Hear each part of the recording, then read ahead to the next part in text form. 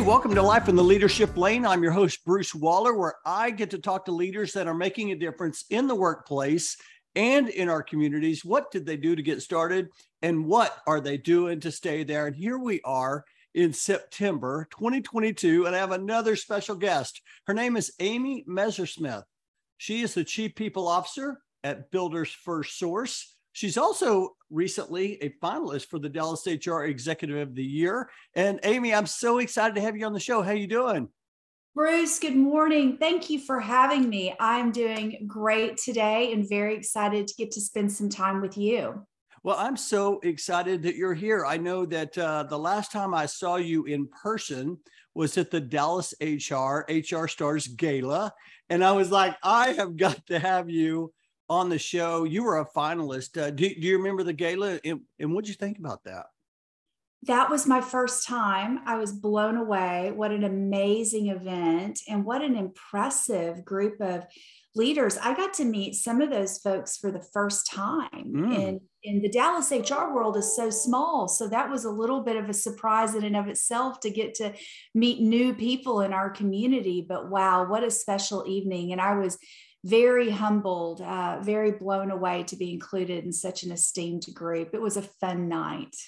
Yeah, I remember when we started the HR Executive of the Year recognition, it was back in 2012, and it was during our luncheon. We gave away one award. It was absolutely special. Julie Hoagland was a recipient of that. Do you know Julie? Oh, very well. She's a dear friend. Yeah, she's fantastic. And so, and we just built on that. And here we are, 10 years later, and it's turned out to be this evening gala. Everybody gets dressed up. And like you just mentioned, the networking is, it's incredible, isn't it? It really was a special night. Very fun. I was, again, just very honored to be included.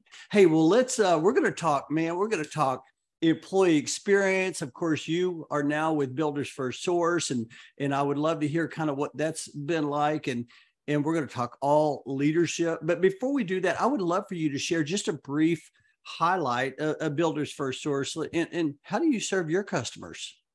Thank you for letting me take time to talk about Builders FirstSource, because this is an organization I am so proud of, and a collection of team members that I am just in great admiration of. So we are the nation's largest supplier of materials to the residential home building space. Although, as you can imagine, with building being as active as it has been in our country for the last many years, we do tend to venture a little bit past residential from time to time, but multifamily homes, single family. And, our mission is to bring the American dream of home ownership and make it more accessible to everyone. And that's not just, the average home builder customer out there. That's also our team members. We have 30,000 wonderful frontline workers who are working in our mill plants, in our truss and panel plants, in our lumber yards, who are supporting that home builder and delivering that product for that customer. And when you go out on our yards and you see these big roof trusses and walls, and they're being bound and bundled, that's not a stack of wood and components. That's going to be a framed home tomorrow. And that's where life is going to happen and memories are going to be made. And so we really hold that mission and that vision very, very close to our hearts. And so I'm very proud to be part of this organization. And it's been about 4 months now. Man, I got to tell you, when someone says they bring up mission, when they're talking about the organization, I like get chills because I just think that's so special. And as you talk about that, you talk about, hey, this is all about the American dream of home ownership. And it reminds me of the story. I think we've all probably heard the story about, the 3 different workers, and one was asked, what is he doing? He said, I'm laying bricks. Mm-hmm. And the final one said, hey, I'm building the world's largest, home or cathedral. And that, as you share that, I'm sitting there thinking, like, that is what that's all about, being really mission driven. And I love that. So I know there's special things ahead for this great company. Well, before we get into, the employee experience, before we get into some of the things you're passionate about and you're doing at your organization, I would love to hear the Amy Messersmith story. Like, where did you grow up? And how in the world did you get into leadership in HR? Oh, what a good question. And it would be so wonderful if I could tell you how intentional the journey was and just thoughtfully crafted it was from the first, but it really was a series of blessings and good fortunes and other individuals who helped me along the way, which I think is kind of always how we get where we're going. But I was born and raised in East Texas in a little town called Palestine. It's about 45 miles outside of Tyler. So if you want something to eat or you need to buy something, you got to get in the car, drive to Tyler. So yeah, I was raised out there. I was a, PK, and grew up in a small town and just, had an absolutely great and wonderful childhood. I was one of the few in my family that went to a non-seminary type of education after high school. So I went to Texas A&M, mm-hmm. and went there like, a lot of kids in my demographic would have. I went there with some loans and some grants and a few scholarships and a couple of jobs. And so when I got out, I had a great business degree, but I also had some debt and a car that wasn't running the way it needed to. So I had been fortunate enough to be invited into an academic and leadership program there my junior and senior year called the College of Business Administration Fellowship Program. We had been the 13th class kind of rotation in that program. And that really opened up some doors for me. It was an avenue to be able to access employers and other opportunities that were just really bountiful. So when I graduated, I had a few different opportunities that I could choose from. And so, as it goes, they were all very different. None of them were HR. I wasn't really thinking that specifically. The one I chose, Bruce, is the one that paid the most because I thought I can start to chip away at my school debt and I can get my car fixed and I can afford to get my apartment and not have a roommate.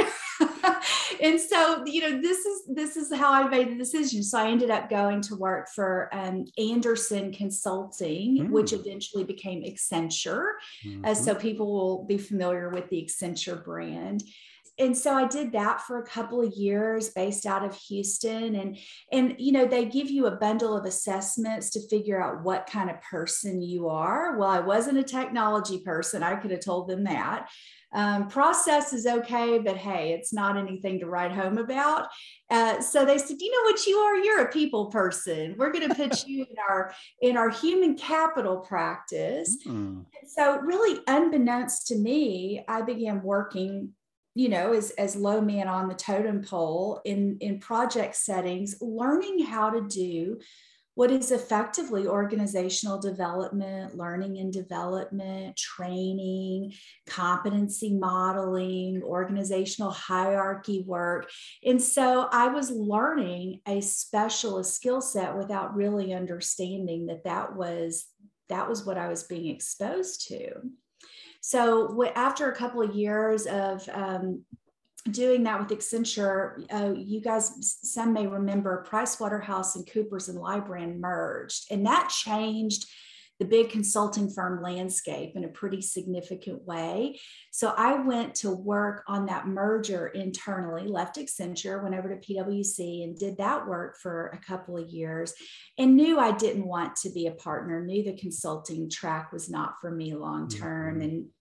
was had made the decision to get married and do some other things during that time. So I wanted to come off the road. So we ended up settling in Dallas, and I was fortunate enough to be invited to join the PepsiCo organization inside their Frito-Lay business, which is, you know, based here in Plano, Texas. And so what a wonderful organization. And they had a very vibrant, high performing organizational development and learning function within the Frito HR team.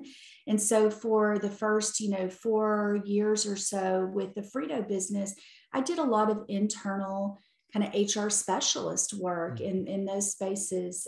Particularly, it was about 4.5 years in, though, that we were going through a restructure, and a very, very dear leader who I hold very, very close to my heart came to me and said, "Hey, would you consider maybe stepping into an HR business partner role and taking some of that specialist skill set and see if you like the view from an HR business partner chair?" And I thought, you know what? I would love to do that. Yes, I would love a different view, but obviously wanted to stay with that organization. And, Bruce, I never looked back. That was sort of where it all came together for me. I love partnering with a business leader and really thinking about what's happening in that piece of the business and how do we unlock the potential of people, right? And the motivations of people to make a difference in moving that business forward or solving that problem. And so that's really what HR business partnering is. It's a whole lot of common sense and a whole lot of collaboration, but I really found it to be just a space that I love very, very much. So I've never looked back. I never really went back into the specialist spaces, but have always, considered those to be my hip pocket skills. Well, what a blessing! I mean, for certainly for the folks to say, "Hey, we see you as being someone that would really align in the human capital space early on," right, Anderson? And then here you are having someone else say, "Hey, have you thought about an HRBP role?" And I always talk about, I wrote the book called Find Your Lane, and I always talk about when you find your lane, work is just different. It's your calling, it's your purpose. And here you are.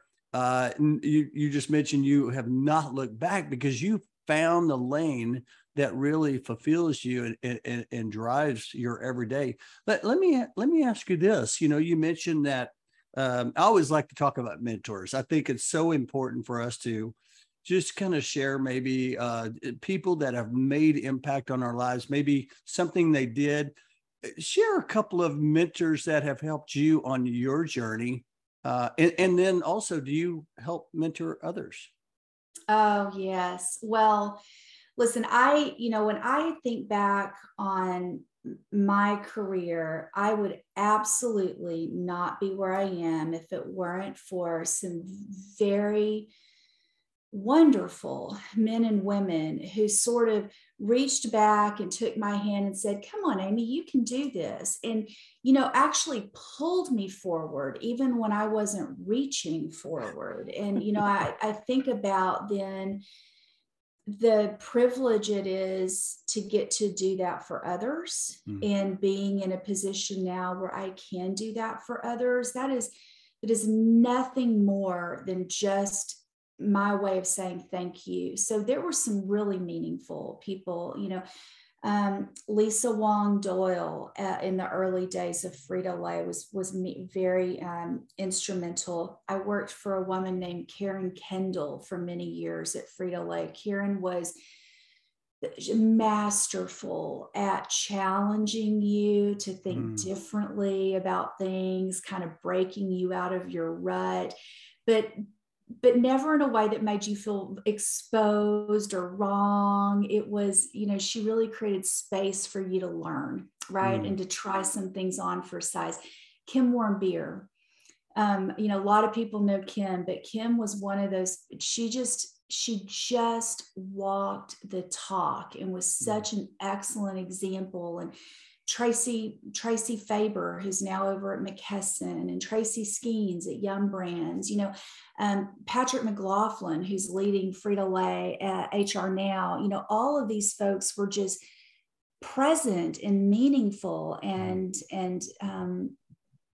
always speaking into my journey or, encouraging me along the way. But they, I remember them as active, right? They were active in my journey. And so when I think about where I am now, and honestly, for a long time, I didn't think much about kind of the present. I think I have always been really driven, but Bruce, more in a striving kind of a way than a pursuing way. I think for much of my younger career, it always felt like I had something else to prove or some other gap to close or some gap to, jump. But now I feel, you do kind of get to that place where you think, man, gosh, I am in this job, and I've done this job now a couple different times over, and kind of got the hang of it. And I think, I can take a deep breath and I can finally just be present where I am. And that was a turning point for me some few years back, because it allowed me then to sort of look around and go, okay, wow, like I will always have more I want to do, but I've done more than I ever set out or expected to do. That's how fortunate I have been. So why not spend more of my time and intentionality trying to help others do the same? I can do that now. And that's really what motivates me is spending time investing in others, mentoring others, and watching their potential. For somebody did that for me. They did it for me before I saw it in myself. And so it's really my great privilege to be able to do that for others who I'm mentoring. And, the other thing I've always studied people. So I'll find individuals and I'll see something in the way they lead or the way they carry themselves that I admire. And while I don't want to emulate it in a way that's inauthentic to me, if I admire something in a person, I'll kind of reflect on how would I adopt a similar approach or mindset, but in my authentic way. And that's been a big part of my continuous improvement journey too, is just watching how certain people are doing certain things really well and thinking about how could I improve in that way, and what can I learn by watching this person who is so masterful, for example, in showing empathy or relating to others, on all points of the spectrum, or communicating a vision clearly. So I've had a lot of people who've mentored me and they don't even know it, because there have been, aspects of how they showed up and led that was just so impressive to me. And I was, I studied it. Oh my goodness, Amy, there is so much there that is so good. And by the way, if you're listening right now, I hope you have your pen out, you have your notebook out, you're taking notes. I've taken already a sheet of notes, and when I wrote down intentional, it really energized me. And I think that, as you share, one of the things that I talk about is that we all see people that have success, and we can't really go copy them, but we can take little parts of inspiration and apply that to our lives to help make us better. And so as you shared that, I was like, that's what I want to do with this show. We've had over 120 guests on the show, and each guest brings something unique and with incredible value to the show. And me personally, I pulled so much out, and I've become a better leader just from being around. But you mentioned a couple of things I want to share. Number one, by the way, I love how you shared how each mentor really some insight to what was special. And when you said the word challenge, I think people, when we are challenged and we're open to being challenged, we just become better. And I just love the word presence, walk the talk. I mean, so good. But the thing you mentioned, I want to dive in this just for a second here, because I think this is so important. And you said early on you were striving, and then today you are in pursuit. At least for me, Yep. in my early career, look, I come from pretty humble beginnings. I don't have an advanced degree, right? So I have always felt, well, I was never at risk of being the smartest person in the room. I was never at risk of that happening to me, right? And so Yeah. there was always, not a chip. It wasn't a chip, but sort of just a recognition that I've gotten into some rooms that I'm not sure I belonged in, Right. right? And so that sense of always kind of needing to stand a little taller and prove a little something, and so it was more. I think it was more out of not a mindset of lack, but probably lesser self confidence, right? Than really kind of understanding, hey, like, don't play not to lose, play to win, play to win. And I think that's what happened for me when I left PepsiCo. And what a great company. Gosh, I just can't say enough good things about it. And it took a big shiny role to lure me away, but the opportunity to move into and be bench for the chief people officer at Pizza Hut for the US was shiny. And that was that kind of opportunity. But Bruce, I got to go through a program as part of the leadership development and executive development there at Yum called Heart Styles. And Heart Styles really got at a couple of important things, but when we're not our most effective, we're usually being drugged down by some feelings that are either rooted in a little bit of fear, or we've let our negative ego, our prideful, our non-productive prideful self kind of, creep up and get in our own head. And so when you're feeling like, your ego's been pierced, or you're feeling a little fearful or marginalized, well, you probably are not showing up as your best. And so that program was all about helping you as a leader identify when that was happening for you, and then go ahead and get yourself back up, right? Get yourself back up above the line. And I think it was in, going through that program that I realized, wow, Amy, like you don't always play to win. Now, you've been fortunate and you have won a lot, but a lot of times you just play to hold your ground and not lose. But what if you just threw your arms up and said, I'm going to enjoy this view, and I'm going to play to win, and I'm going to play for the joy of achievement and not that nagging feeling that perhaps if I put my neck out there, I might lose or I might stumble. And that, it's probably too just attributed to, at some point we all have to grow up, right? And I think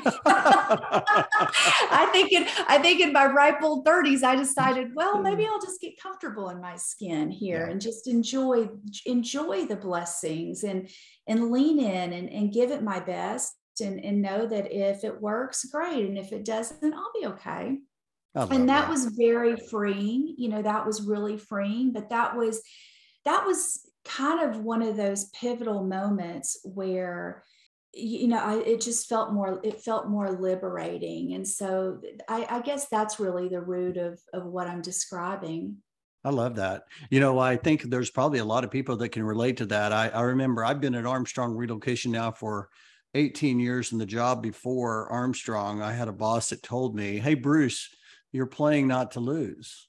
And I had no idea what he's talking about until later. And I was like, you know what? He was right. At first, it kind of made me, a little frustrated. I'm like, what are you talking about? I'm working 18 hours a day here, but he was right on track. And so I'm better because of that. Hey, well, let's talk leadership. Here we are, 2022. Oh my goodness. One of the things that I do like to ask my guests, because there's so many different definitions. So if someone said, hey, Amy, what is leadership to you? How would you respond to that? Well, for me, it's three things. And there's a lot underneath it. But I think today, first of all, this is a day and time when what's being asked of us as leaders is unprecedented. There has literally been no manual, right, for a good solid 3 years at this point, right? Completely unprecedented. Yeah. And so as a leader, I think we have to show up with three things. We have to show up knowing our stuff. We need to be smart in our area of competency. That's first, because people want to follow competent people, right? Right. The second thing is we need to have heart. We need to be willing to lead with heart. And this is our ability to empathize, to meet people where they are, to help connect with them on not just an intelligence level, but a heart level, a character level. And then the third, I think, is we have to be courageous, and probably more courageous than any other generation of leaders have been called upon to be for quite some time. And for me, this is all about our mindset. Do we have a growth mindset? Are we willing to be humble and to be open-minded and to continuously improve ourselves and to create space for others around us to do that? So there's a lot of intentionality in, making sure that every day we're trying to bring those three components forward. But I know as a follower, right, I want to be led in those ways and by leaders who bring all three. I really don't want to follow a leader that doesn't bring all three of those to the table. And so as a leader, knowing that others are following me, I feel like that's my obligation to them.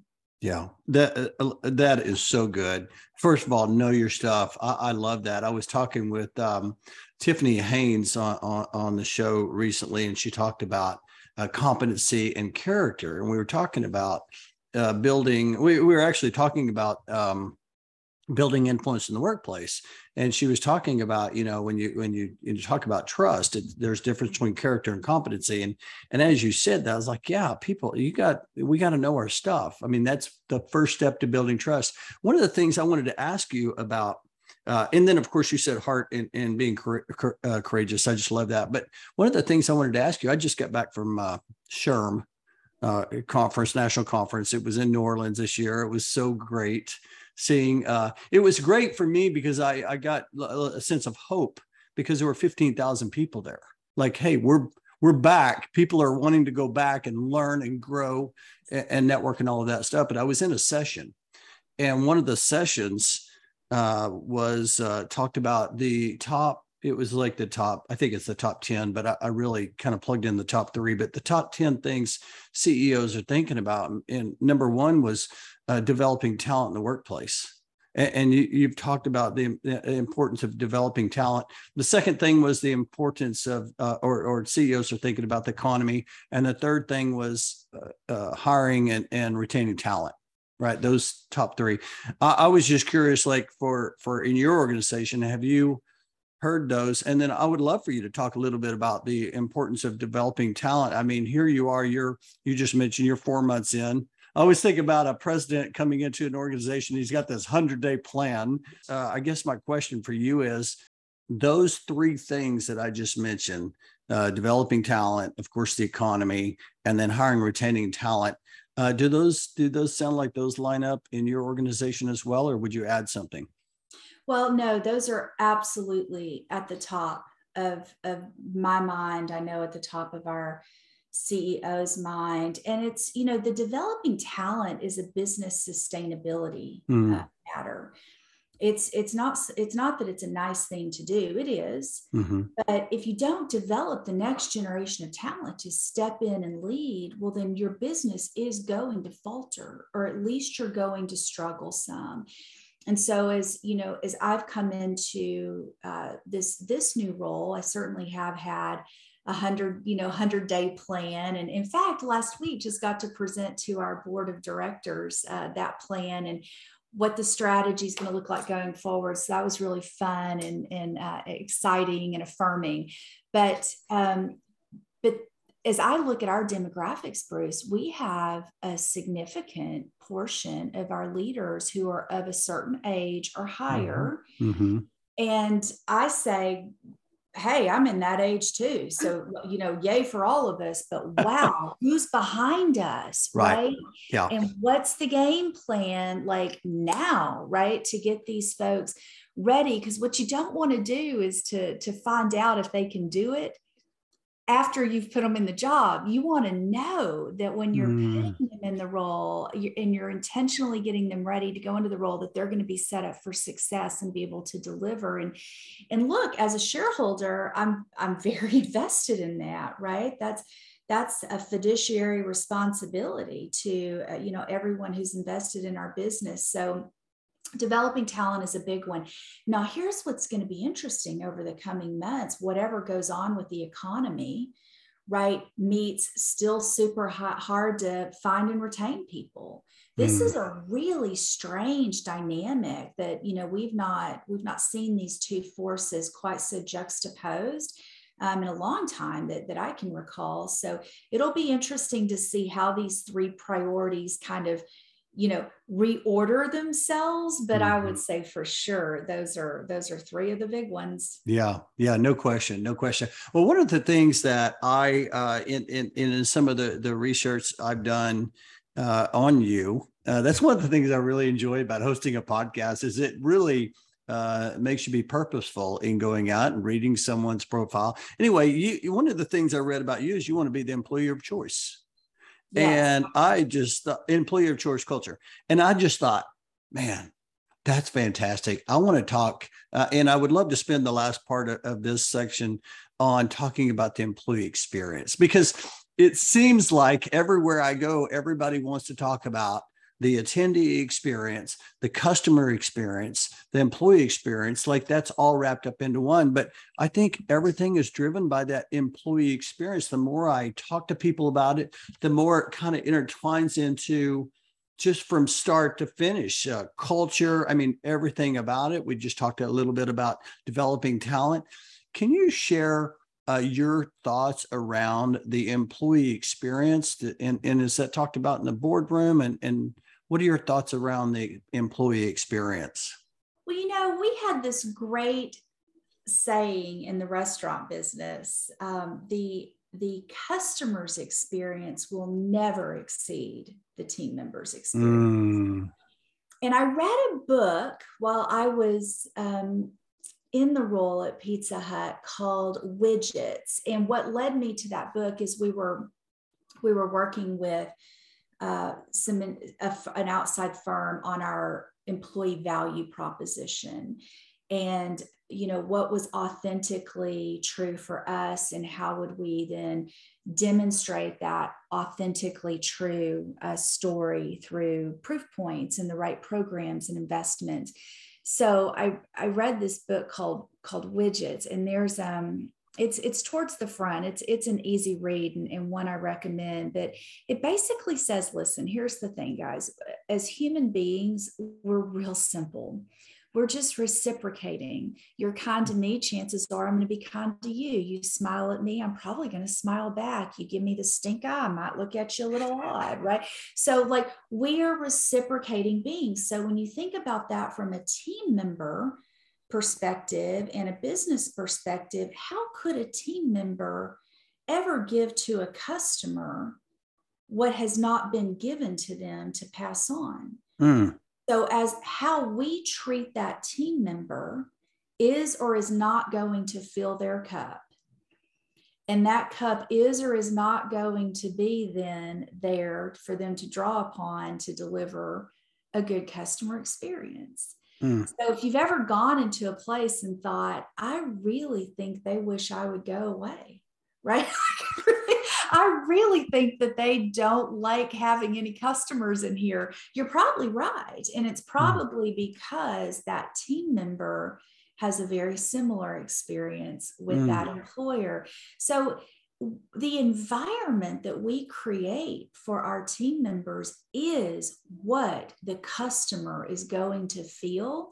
And so we have ultimate control over that. We have a lot of control over how we decide to treat our people, knowing that that's how they're going to treat the customer.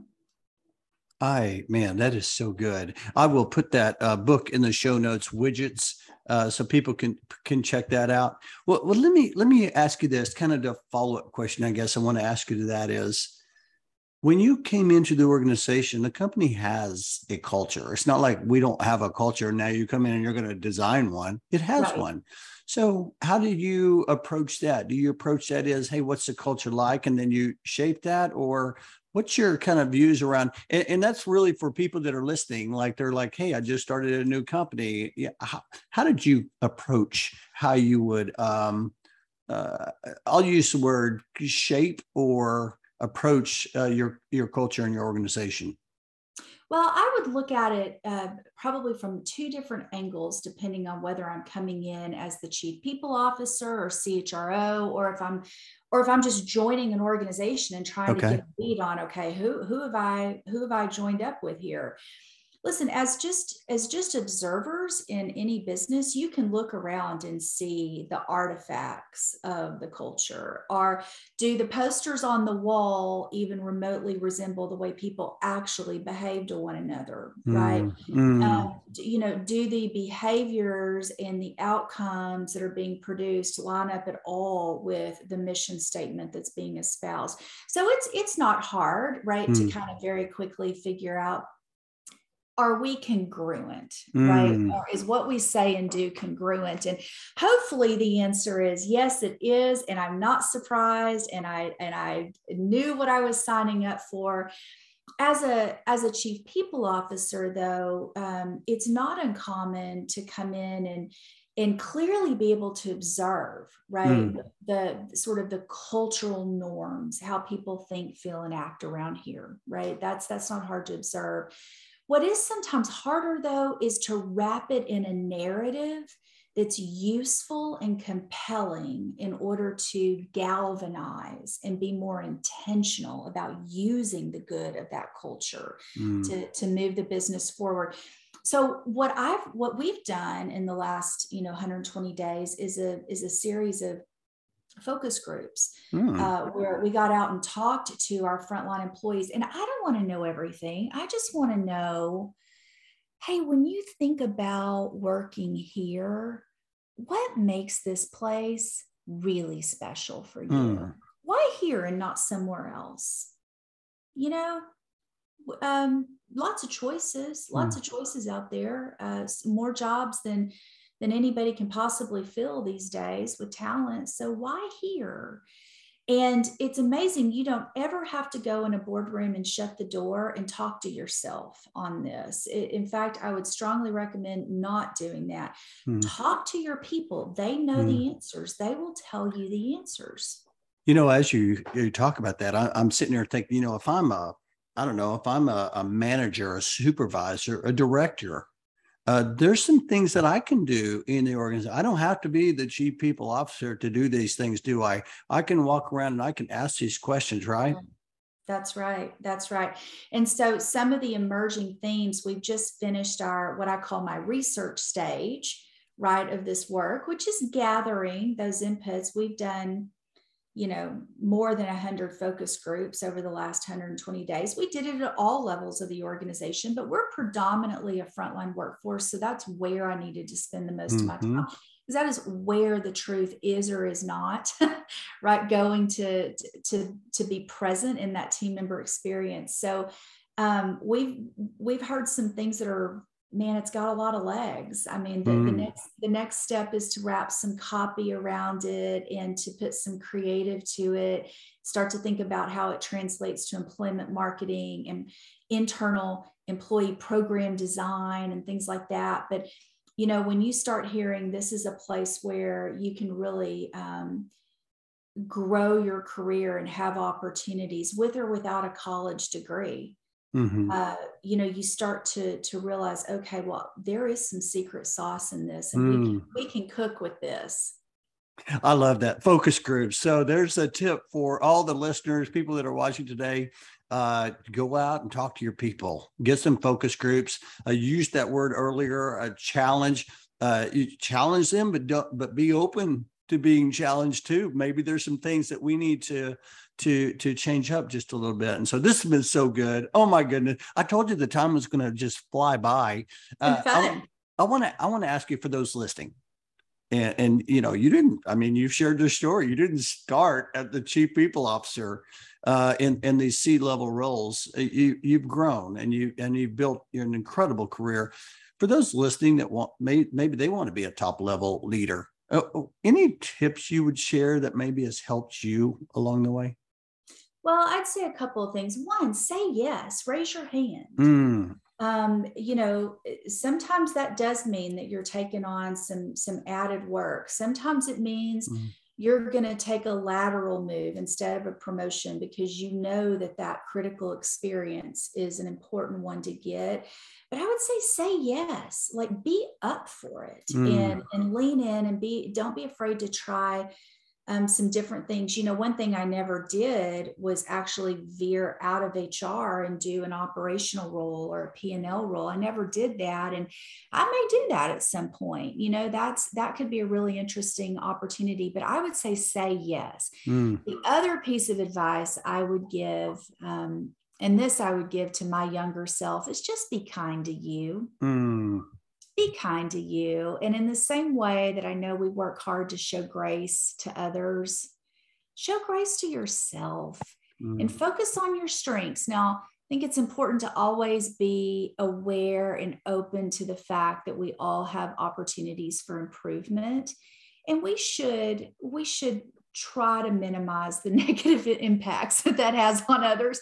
But I think focusing on our strengths keeps our head in the right place and keeps us positive and keeps us moving forward. So those are some things that, look, advice that I got along the way that I'm happy to share in return, because it's been helpful to me. That is so good. I guarantee there are people out there listening right now that are writing this down. And I love that. Be kind to you, especially over the last 3 years. You just talked about we're in unprecedented times. Do your best, forget the rest, you know, work hard, be kind to people, be kind to yourself, most importantly. Like, just give yourself that grace. I love that. This has been so much fun. Hey, I want to shift over to the last part of the show as we kind of wrap up here. I call it, it's time to accelerate. And one of the things I always like to ask my guests, high performers, do you like to read a book or listen to a podcast, or maybe listen to an Audible book? Oh, I'm Audible. I've got to commute downtown 4 or 5 days a week, and I'm usually listening to 3 or 4 different books at any time on Audible. And you know, I'd love to tell you I'm reading some sort of really academic or business focused. I'm reading whatever I want to. I love story. I just love story. I absolutely love that. Suzanne Myers has been a guest on my show. She's CHRO, and she recommended a couple of fiction books. And I'm typically I'm reading these business books, and I got into these books, and I just, man, it was awesome. I just loved it. It was like, it took me away. It's just for a little bit. It just took me away. I love that. Hey, this is fantastic. Let me ask you this. You work a lot. I know high performers work a lot, but outside of work, I'm just curious, like, what energizes you? Well, I'm an introvert by nature, so I have to kind of get away and have a little bit of quiet time. That's where I think too sometimes the time with Audible in the car Mm-hmm. is good. But spending time with my family and Mm, my, that close circle of friends, that's always very, mm, very energizing. And I would say too, seeing my team continue to elevate and achieve, that is very energizing to me. mm. Seeing others make it happen is fun. Well, I've had one of your team members on the show, Yvonne Freeman, absolutely fantastic leader. I see the team from afar, how you're building really, really something special there. And so I appreciate that. I know your team listening is going to appreciate you sharing that. Hey, well, let me ask you the final question, Amy.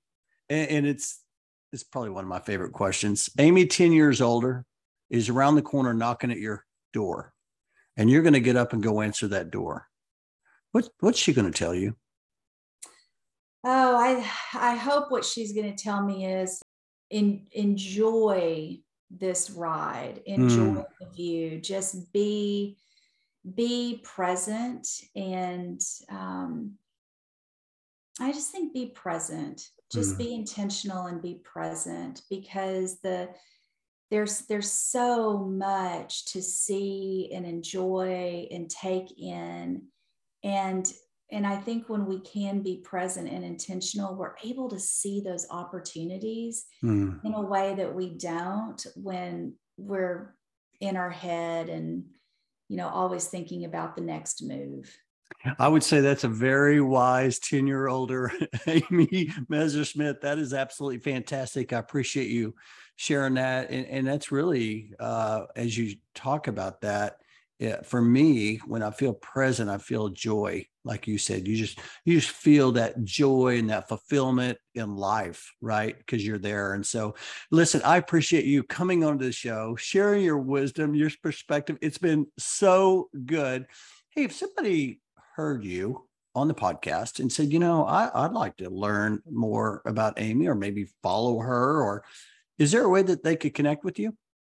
Well, I'm on LinkedIn. I Oh, need to do a better job with social media in general, but I'm definitely on LinkedIn and would love to connect and hear from folks and build a relationship. yeah. So if you want to connect with Amy, just go out to LinkedIn and be sure and put a note in. It really helps on the connection. I know a lot of times people will go out there and just connect, and like, we don't know who you are or why you want to connect. But when you put that note that, hey, I heard Amy on the show and she talked about this, that always helps that connection. So again, I cannot thank you enough for coming on.